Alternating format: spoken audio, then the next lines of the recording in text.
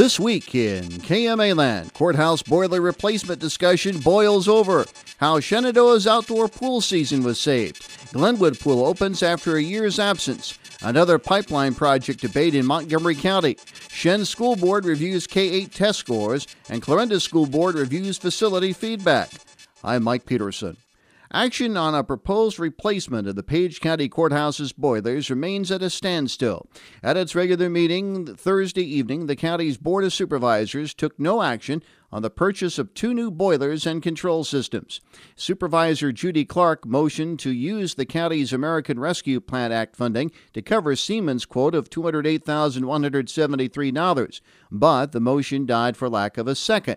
Making a plea for the new boilers' purchases, Clark says the existing boilers were installed before the December 1991 fire that destroyed the courthouse and run the risk of failing. As of this last winter and probably before, the boilers would not work with only one. They will not heat the building. Boilers call for 180-degree water temperature to heat the building. If it's 30 degrees outside, the water temperature only reached 125 degrees, running both boilers. It's not enough. At last year's inspection, the boilers failed because they are no longer up to fire code, while still toward the end of their life and have a high probability of unplanned failure. Clark says the county's ARPA committee felt the boiler replacement fell within the funding's original purposes for investment into critical infrastructure that can be targeted for strategically important long-term assets that provide benefits for many years. She says Siemens' price is only good until July 1st. It's June 15th. And we have till July 1st to make a decision, and the sooner we make it, the better.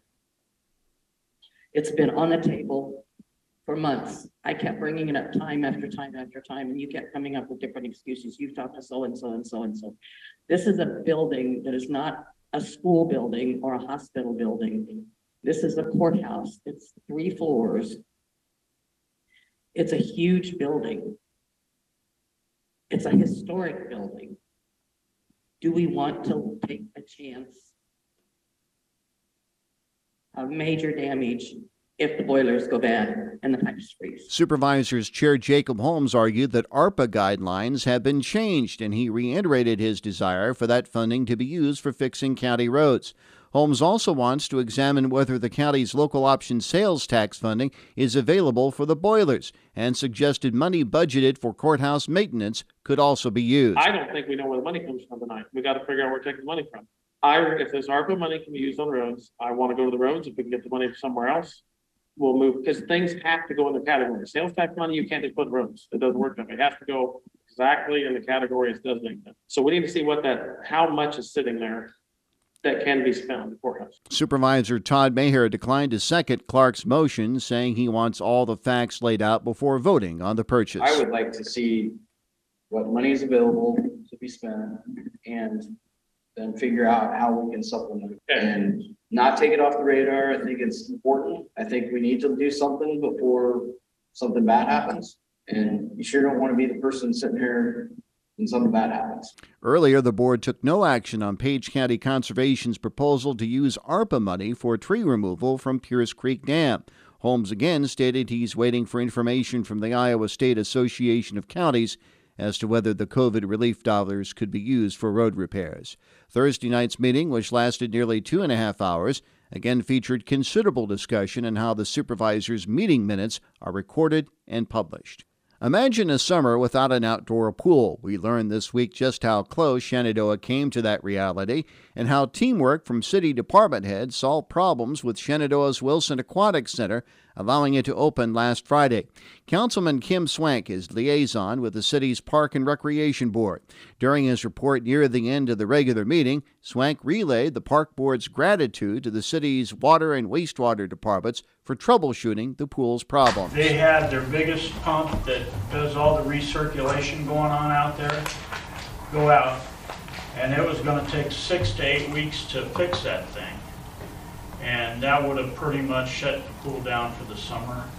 But thanks to our talented water and wastewater department, they figured a way around it. Shenandoah Mayor Roger McQueen elaborated more on the situation in an interview on KMA's Morning Line program Wednesday morning. McQueen says the main problem involved a malfunctioning pump. When this major pump went out, it was a game changer for the fact that if we did not find a way to get this going, the pool would not have been open this summer. I just cannot say enough about the wastewater plant and the water plant. All those guys came together. Among other things, McQueen says the city departments gained access to a crane to lift the pump out of the pump house. This happened on a Thursday or Friday. We got a crane down here on Monday. Actually had to cut a hole in the roof of the pump house. They had to lift that out. You cannot believe how big this thing is. It was sent to Des Moines to get rebuilt. But because of the ingenuity of these guys, they came up with a plan of how to reroute these pipes, run it to a secondary pump. Luckily, the filtration worked. When they went down and did the, back flush or whatever, everything worked perfectly. Swank, however, says the park board is concerned that the 25-year-old pool is reaching the end of its lifespan and question how many more Band-Aids the facility can withstand. That's why it's calling for the formation of a committee to examine the pool's future. The 5 that are on the park board think that's too big a job for them. I think they kind of collectively said they would like to see a committee made up to see whether that Shenandoah wanted a pool. It's not like the water and sewer plant. It's not a necessity. It is a want, and it is a costly thing. So they want to know if the city actually wants one, what kind of pool they'd want if they want one, where we would put it, and how we would pay for it. McQueen says at least 8 to 10 people from a wide spectrum of the city's population are needed to serve on the committee. You're going to have people with water knowledge, so I would like to see somebody from the water department or something like that on there. But then also, get some citizens that would have input into it, what they would look for, and so on. Opened in 1998, the Wilson Aquatic Center replaced an older facility that was, at the time, the second largest pool in Iowa. In other business, the council unanimously approved the second readings of amendments to city ordinances increasing water and sewer rates. By a 3-2 vote, the council rejected a motion to waive the water rate hike's third reading, meaning it'll take place at the council's next regular meeting, June 27th. No motion was made on waiving the sewer rate adjustment's third reading. Earlier, we talked about not having an outdoor pool for an entire summer. Well, patrons of the Glenwood Outdoor Aquatic Center experienced that unfortunate situation when mechanical problems, similar to those with Shenandoah's pool, kept the facility's gates closed in the summer of 2022. Not this summer. After repairs of issues discovered last year and this spring, the Glenwood pool opened for the 2023 season Monday afternoon. Glenwood City Administrator Amber Farnan tells KMA News patrons were waiting in line when the gates opened. Everything went according to plan. Opened the doors for open swim at 1 o'clock. We had a line. We also were selling pool passes at the pool yesterday, and we had a good line going. It was pretty steady most of the day. So, yeah, everything went really well. Didn't have any real big issues that came up. So, yeah, we were really pleased with the start of our pool season. Farnan was asked about the pool's current condition now that it's open. I would say it's in really good working condition. I think there will be some repairs that we come back and do again in the fall after we close, some maintenance things. But other than that, it's in good working order and ready to go. Farnan thanks the community for its patience in the city's troubleshooting the facility's problems. I know it's been a trying couple years, and we are as excited as anybody else to have the pool open and running. And we are very appreciative of our Public Works Department, who really put a lot of work into the pool to make sure that it was up and running. Glenwood's pool is open daily from 1 to 8 p.m. through August 20th or 21st, with adult lap swimming from noon to 1 p.m. It's also open August 26th and 27th and Labor Day weekend from 1 to 6 p.m., pending staff availability. For more information, check the City of Glenwood's website. Montgomery County was the setting for another showdown regarding the contentious carbon pipeline project. Presentations from proponents and opponents of Summit Carbon Solutions' proposed Midwest Express pipeline highlighted Tuesday morning's County Board of Supervisors meeting. Riley Gibson of Turnkey Logistics, the company representing Summit, updated the supervisors on the project, which would stretch more than 700 miles of western Iowa, including Montgomery County. Gibson says about 75% of the easements necessary for the pipeline have been secured, representing 13.4 miles. Additionally, about $4.6 million in easement payments have been issued in Montgomery County. Gibson also dealt with what he called misconceptions coming from the Pipeline and Hazardous Materials Safety Administration's two-day meeting in Des Moines 2 weeks ago. He says one misconception is that pipelines aren't regulated. There's currently 5,000 miles of CO2 pipelines existing in the United States. That number is expected to go up a little bit. Speculation to how much, but they've been in operation for 40 years, maybe over 40 years in some instances. Gibson adds pipelines are also regulated by not only PHMSA, but also the Iowa Utilities Board, the U.S. Army Corps of Engineers, and the Iowa Department of Natural Resources. Gibson's report followed comments from one of many local residents concerned about the project. In her report regarding the PHMSA conference, West Township resident Jan Norris discussed how panelists outlined the dangers of CO2 pipelines during various presentations. Multiple times panelists brought up, this is not your grandparents' pipeline. This poses a unique risk. They have advised to counties, pass what you can and enforce it. If it's not legal, the company can file in court. Generally, states can pass more stringent than PHMSA can, and don't know why setback and zoning interferes with company. You must insist on your own safety. Don't let the company put monetary value above your safety. Despite Norris's comments, Supervisors Chair Mike Olson reiterated remarks made at previous meetings that the IUB has control over pipeline projects, not the supervisors. We don't have any control if that pipeline goes in or doesn't go in. That is not under our jurisdiction. It is up to the IUB and the state of Iowa and the federal government if that pipeline goes in at this time. Well, now, we're not going to argue about it. I'm just going to say this, and I've said it 25 times. You keep coming and you keep preaching to us that we've got to stop this. We can't stop it. And if ethanol goes or doesn't, that's beside the point. The point is you're taking up the county's time all the time to keep preaching the same rhetoric, the same narrative, that we could stop this, and we can't. Olson later indicated he doesn't want to enter into litigation with the pipeline company and potentially lose hundreds of millions of dollars in county revenue with legal fees. Another resident, Barb Nelson, called on the supervisors to pass an ordinance regulating pipeline projects. No one is here saying that we can stop the pipeline, but we can make it safer for everybody involved. And we have an ordinance that's been ready to be voted on, to be brought back to this committee, to this Board of Supervisors. So I'm urging you to do that. No action has been taken on a proposed ordinance since a public hearing on the matter earlier this year. Additionally, the IOB has yet to schedule a public hearing on Summit's application for the proposed pipeline. Shenandoah school officials are noting substantial gains in the latest standardized test scores for kindergarten through 8th graders.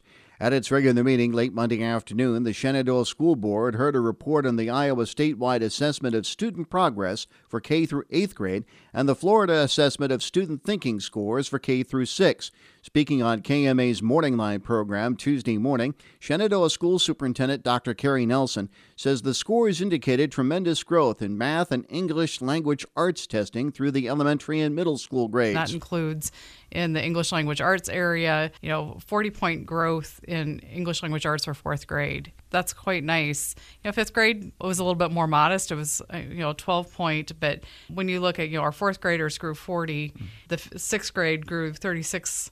You start looking at that, and we'll post this on our website so people can look at it in a little more in depth. Even in the grade levels where it was more modest gains, which would be 5th and 8th grade, our 4th, 6th, and 7th graders just knocked it out of the park. Nelson attributes the improved test scores to several factors, including a post-COVID learning rebound. I really believe our teachers have appreciated a year with far less interruptions and disruptions from COVID, and that's given them the opportunity to have their students on a more regular basis, to not have so many kids in quarantine. The superintendent also credits the district's instructors and curricula for the improvement. We have stronger curriculum, and most certainly I would say our teachers have really taken the time in professional learning to look at the data, to look at strategies that may work, and to focus in on areas where they need to put their energy. Nelson says the FAST scores, which measure reading comprehensive, also indicated signs of growth. Clarinda school officials continue to refine the district's building plans in the wake of a bond issue defeat earlier this year. Officials with SiteLogic, the district's facility project consultants, reviewed the results of a survey and 4 listening sessions in a special work session with the Clarinda School Board following its regular meeting late Wednesday afternoon. Clarinda School Superintendent Jeff Privia tells KMA News the survey and meetings followed voters' rejection of a $14 million bond issue and voted physical plant and equipment levy for a myriad of facilities improvements. What we did during those 2 periods is what does the community want? And what we really gathered out of that is the community wants us to do something, just not quite on the same large scale that we had planned the first time. So it's encouraging to know that the community wants us to move forward. And actually, we are doing that with the high school addition that we'll be coming out with here pretty soon, adding 6 rooms at the high school. And we're also going to take on about $3 million worth of the HVAC issues that the district has and fix those. Funding for the district's Secured Advanced Vision for Education or SAVE dollars will cover the high school classroom additions plus the HVAC work at a total cost of $9.8 million. Privia credits the district's patrons for participating in the survey. We had 333 people fill out the survey, which is around 8% of the voting people, and it gave us some really good direction on we want to do something, but that scope was a little too much for us to bite off right now. Maybe if we pare it down a little bit, we can get something passed and move forward, and then we can go back to the voters at a later date to see if we can do a little more. In addition to the survey, a recently formed community group of 25 residents is helping the board and school officials plot a course for another referendum in the near future. That community group that had its first meeting will make a recommendation to the board of what kind of bond to go after, whether we go after a voted PEPL or whether we go after a GO bond, a general obligation bond. So it'll give us a couple options there, and how much would that bond be for? During its regular meeting, the board approved a 28E agreement with the state for the use of the former Clarinda Academy facilities for athletic events and other activities. You can hear the raw interview with Jeff Privia with the web story at KMAland.com, as well as on our Morning Line page. Clarinda officials are getting financial support to bring a large air show to the community next year. Meeting in regular session Wednesday evening, the Clarinda City Council heard a presentation from Merlin Barr, who is part of a local flying group. Barr says the group was approached about Clarinda hosting the 2024 Fly Iowa event at Clarinda Municipal Airport in Schenck Field. Barr says the event is held annually at airports around the state and is backed by the Iowa Aviation Promotion Group. It was hosted in Clarinda in 2005, and we were approached by them to host it again here in Clarinda, and we kind of put together a group with the chamber and some pilots, and Gary has been kind enough to help us with that. Each year's show is organized by local hosts and includes a fly-in breakfast for pilots and a full-scale aerial acrobatics display. Barr says the local group is requesting some funding from the city to help with the costs of putting on the show. We're going to do a lot of fundraising throughout the community, businesses in and out of town.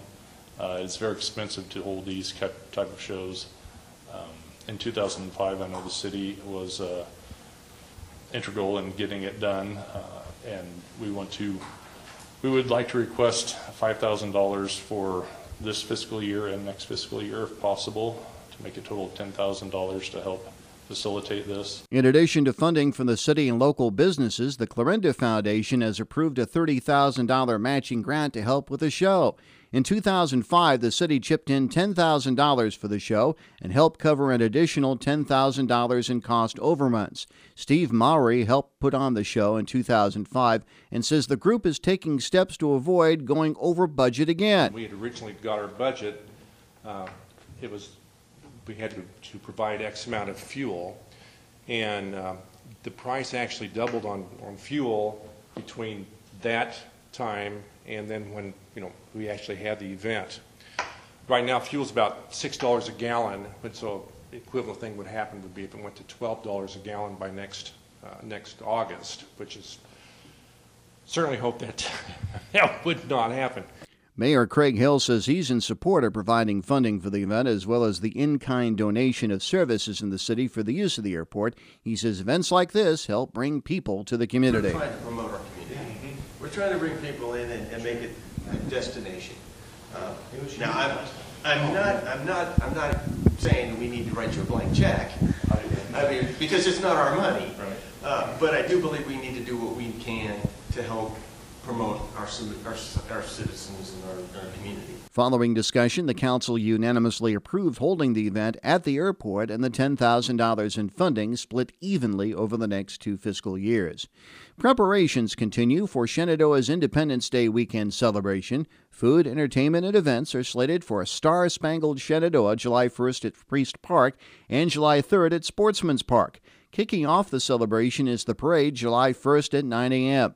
Natalie Kirsch is president of the Forum to Revitalize Shenandoah, the organization spearheading the event. Speaking on KMA's Morning Line program Monday morning, Kirsch says the parade lineup begins at 8 that morning. The parade route will be going down West Thomas Avenue to Maple Street, from Maple Street down to 7th Avenue at the park. Kirsch says entries are still needed for the parade. We are currently still seeking registrations, and last year we had people that actually just showed up the day of, so I'm anticipating quite a few entries into the parade. Activities at Priest Park that day include corn and pie eating contests and entertainment from Head Over Heels, the Minnehoonies, and Gas in Grass. Forum Secretary Stacy Truitt says approximately 35 vendors are lined up for the park, including 3 food trucks. The vendors will be on the Maple Street side because of the new playground. Normally we were on the Elm Street side, so we'll be over there. It's just a wonderful setting for everybody to join in at the community. Other vendors and activities are planned for Sportsman's Park July 3rd from 5 p.m. until the fireworks begin. Anyone interested in entering the Star-Spangled Shenandoah's parade should email revitalizeshenandoah@gmail.com. Vendors may contact Stacy Truitt via Facebook private message. Work continues to fill in a small pond at Glenwood Lake Park with dirt. Meeting in regular session Tuesday night, the Glenwood City Council heard an update from Mark Hughes on a project to fill in the small body of water located adjacent to Glenwood Lake. Hughes says crews are roughly 60% finished with the work, and he expects completion at the end of this week, pending weather. City Administrator Amber Farnan says the project has been in the works for a number of years. The Park Board has had this in their 5-year plan for quite some time, because DNR had suggested we remove the lake, the small one, since it's not It was a spring man-made fed. lake. It's a man-made lake. To remove that to help with the geese population. So it's been on their to-do list for a long time. There's just the money wasn't there. Once completed, city crews are expected to seed the area with grass with future hopes of either expanding the existing campground area or for the use as a disc golf course. Hughes cautioned the city to give the dirt plenty of time to settle before any large projects in the area. Well, dirt over time can shrink a third. It's being packed somewhat by the trucks driving on it, but there'd be probably parts of the bottom that wouldn't be. And, my concern would be, how long does the person need to let it settle if you were ever to make that a campground? Dirt for the project was given to the city by Hughes at no cost. At their May 9th meeting, the council approved accepting the dirt and paying for the equipment and manpower for the project at a cost not to exceed $15,000.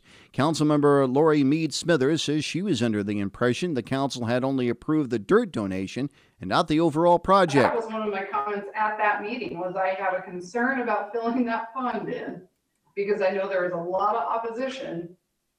And so I said, I agree we should take the dirt, but that we need to hold off until we have a long-term plan as to what we were doing with it. However, Farnan, reading from the minutes of the May 9th meeting, confirmed the council had approved the project.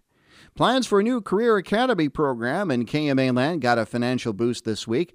Governor Kim Reynolds and the Iowa Department of Education Tuesday awarded Iowa Western Community College a $1 million competitive grant through the Career Academy Incentive Fund. Proceeds from the grant will assist in the development of the Southwest Iowa Technical Career Hub, or SWITCH. Based at the current East Mills Elementary School in Hastings, the CTE-based center will provide training for students in the East Mills, Fremont Mills, Glenwood, Griswold, Sidney, and Stanton school districts in a number of technical fields.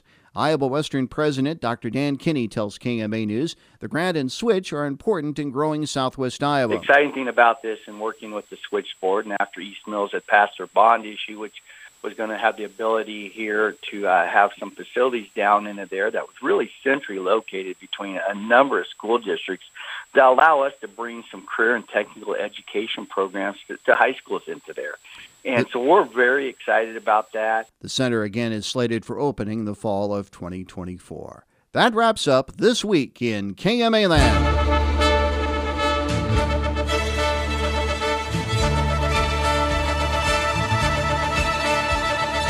Be listening each week at this time for This Week in KMAland. And for more information all the time, log on to KMAland.com, where you can also hear this program in its entirety. For the entire KMA News team, this is Mike Peterson. Thanks for joining us. Have a great weekend.